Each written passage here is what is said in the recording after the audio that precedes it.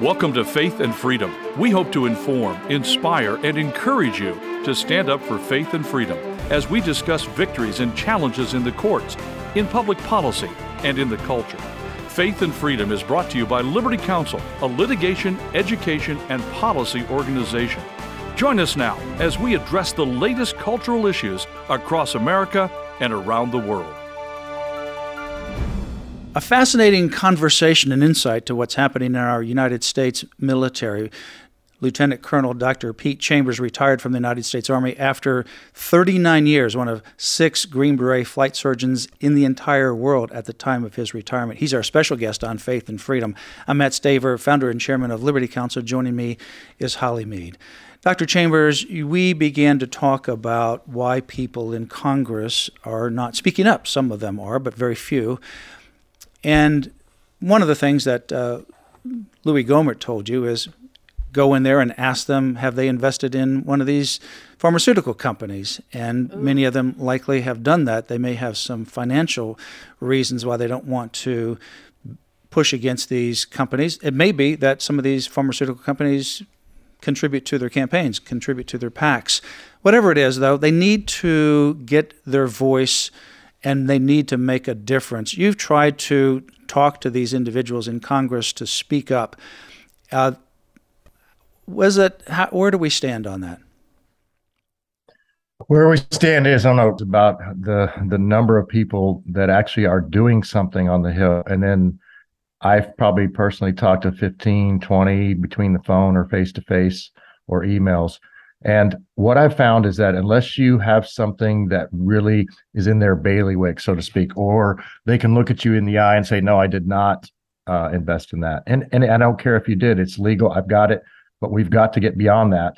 And so what I've told people to do is on other shows is go out there and ask your congressman that, even in your state levels, go out there and ask them that, because that's going to get their ear. That's going to trigger something that you know, it's like you got them on something, and I don't really want to push this issue, but you're going to listen to me, and you're going to force them to listen. And that's all they need, because eventually when enough people do that, they will talk. But you know, the facts are out there. I mean, we've done 2 press releases just on whistleblower reports and the devastation that has happened to these military. How can you deny this is not happening? So for those of you who are listening to this program, go to your members of Congress, both in the House as well as in the Senate. Doesn't matter who they are. Flood them. And even if your member doesn't listen, go to another member. Go to one outside of your state. It doesn't matter. Go to somebody and just ask them, why are you not speaking up? Demand that they speak up. This is the United States military. This is a threat to our national security when we destabilize the United States military. Speaking of which, your career has been in the United States Army. I recently read something that the Army is about 50% below recruitment goals, and I think that recruitment goal comes up sometime in September. About 50% below. The Army is not the only one that's below recruitment. What do you see happening in the military with regards to the morale of the men and women? Yes, the morale. Let me explain a little bit of morale right now. It's probably equivalent to, I came in 1983, and we were just coming off of the Vietnam War, just 10 years before that. So my instructors were Vietnam vets, and there was a morale problem for about 10 years. And then in the early 80s, around the Reagan era, it started picking back up, and we got a little bit better. We had a very high morale in the early parts of this, global war on terrorism. Everybody wanted to get in the fight as far as the warrior types. That morale, that's high. And when leadership exhibits legal, moral, and ethical courage and personal courage, men follow. Men and women follow. They want to be a part of that club. Right? I wanted that club. I still look back at my original lieutenant who, used to come out and take care of me when I was a private looking at North Korea with binoculars. You're responsible for everything that happens or fails to happen. But when you teach the wrong things to your subordinates, the morale is gone, because now it's about it becomes about self. It becomes about pride. It becomes about narcissism. I'm seeing these things, hearing it. I've got friends whose sons and daughters are now in basic training and regretting that they went in and sending letters back home saying, I'm trying to get out.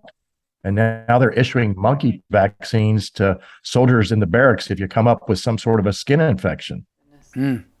Wow. Well, one of the things I even talking to you and talking to others that have been in the military for a long time, one of the responses has always been, if someone asked me about should I consider a career, a young man or woman in the military, the response of someone like you is always, absolutely, this is a great way to serve God, to serve your country. You never thought twice about making a recommendation. But sometimes now what I'm seeing are people with experience like yours and dedication that would never hesitate of recommending. I'm not going to put you on the spot whether you are or not, but now say, now's not the time to go in because of what's happening in the military. Are you seeing that Are you seeing that with people of your kind of longevity? Are you seeing that non-recommendation? Well, right. Let's make this real. So the realism of it, and I'm transparent, and I'll tell the facts. The facts is I'm a father. My son is 23, 24, and he's in college, and he's thinking about going in. And so I'll tell you what I tell my son. Son, you come from a long line of men who were warriors, and you need to understand that right now the command structure is not such that it would be something I agree with. But if you want to do it, if you do it, I will stand behind you and I'll give you the best advice that I can. And I did this for another father, a former Marine aviator, I think an F-18 pilot. His son just is in basic training right now, and I'm following him. I'm trying to keep up with him.